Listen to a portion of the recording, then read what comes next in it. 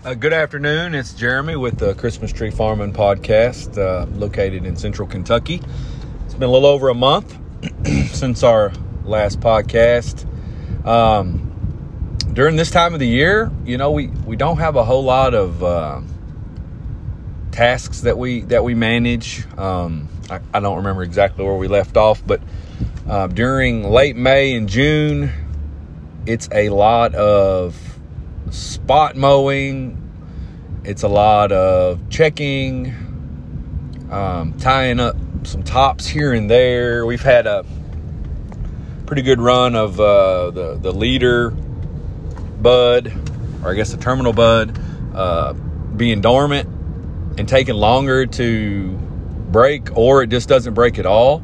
So now I'm just going through, and the ones that really need it, I'm going to tie up, or been tying up some leaders to try to get the tree to go north instead of getting fatter. Not quite time to do any shearing. We're going to do the next 2 weeks. I'm going through and getting handles cut in, all the trees that are probably been in the ground 2 years. I'm going to go through there and put a 8-inch handle in on those. 6 to 8 inches, just based on what looks right for each one. We sprayed clethodim maybe 2 or 3 weeks ago. We spray that every year, clethodim, right when the Johnson grass starts to shoot up. It's usually about the same time that you see corn start to shoot up.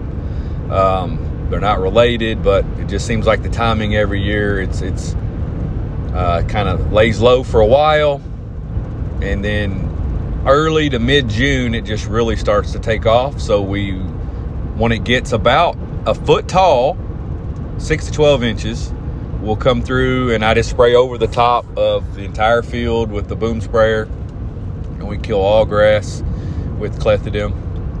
And we do that every year. And it would seem like that it would go away, and it does. It takes 2 or 3 years to kind of get it all because of the nature of how its root structure is. You'll kill some of it, and some of it's still in the ground. But what we are seeing is it disappears out of fields that we've hit every year, twice a year, usually late. I guess early fall we do it again, but it's not just clethodim. It's our late fall herbicide, glyphosate, and our pre-emergent. So that does go away, and the only places that we see it again usually is where we've dug. If you dig something, or a disc an area or something, and you disturb it. I'm not sure how it works, but it's in there, and if you disturb the ground for whatever reason, it activates it, I guess, that next year to grow. Honestly, it could be that. It could be soil contamination from implements or something that has pieces of it on it. I don't know. But it definitely seems like anywhere we would auger a spot or dig up a spot, that next following year you would have Johnson grass, shatter cane, come up in that spot. Even if it didn't exist previously that you knew of. So we do that. This year, weather is night and day so far, knock on wood, from what it was last year. So if you've been with us for the last couple years, last year in March and April, it was really wet, like rained every day almost. But then in May and June, it maybe rained one time, maybe twice. And then in July and August, again, it only rained like one time, maybe twice. So you would go 4 or 5 weeks each time without any rain. And when it did rain, it was only a quarter of an inch, right? It wasn't enough. So we had a lot of loss last year with our young, freshly planted stuff. Anything that we couldn't get irrigation on or reach it with the limited irrigation that we had set up.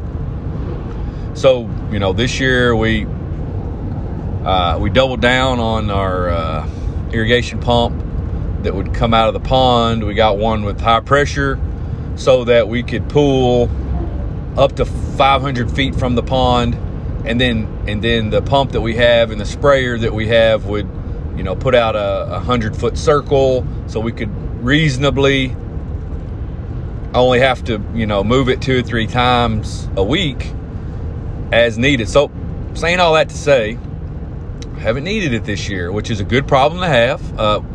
It has rained once a week here, or several days out of each week.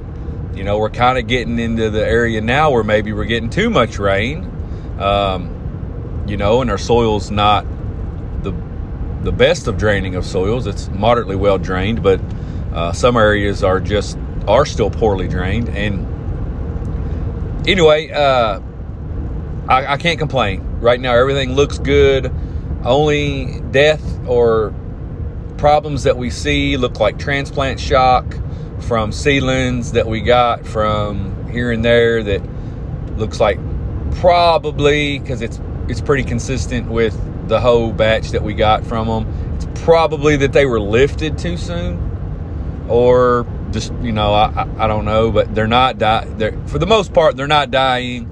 They're just shocked. But the other, I should say, 500 or so that we planted from different place, 2 different places, those all look excellent.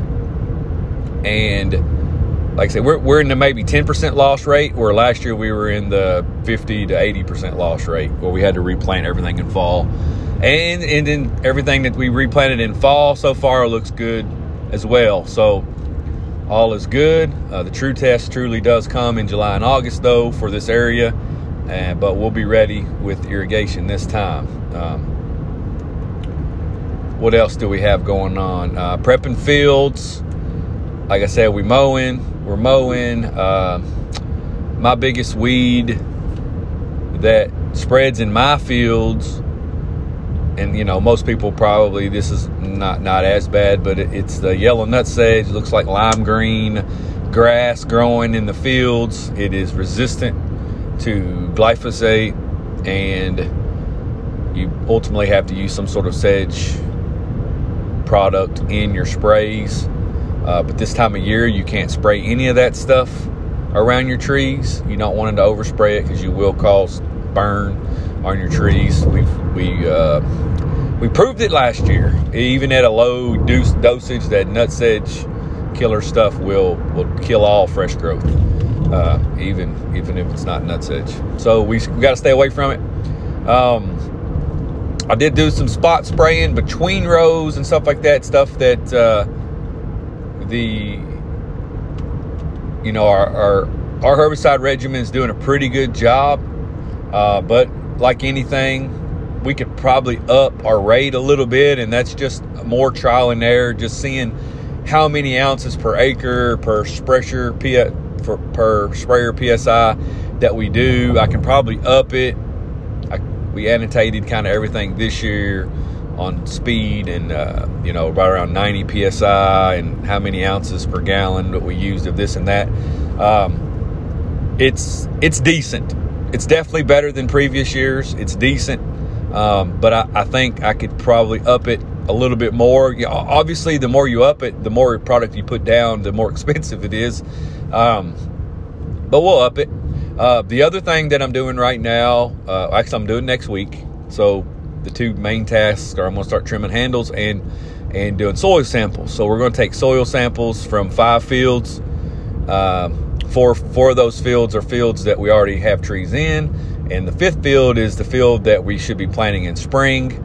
And we'll just see how prepared it is. That way I've got a little bit of time to do a little bit of remediation this fall, prior to planting next year. And then we're prepping the field for the following year. I just glyphosate sprayed. We just mowed. It's about a 3/4 of an acre, half an acre, 3/4, half an acre area. I just mowed it down, sprayed glyphosate on everything. It's been about 4 days now. I'm starting to see it turn. It's just now starting to get lighter. Everything else around is lush green. And that area is turning.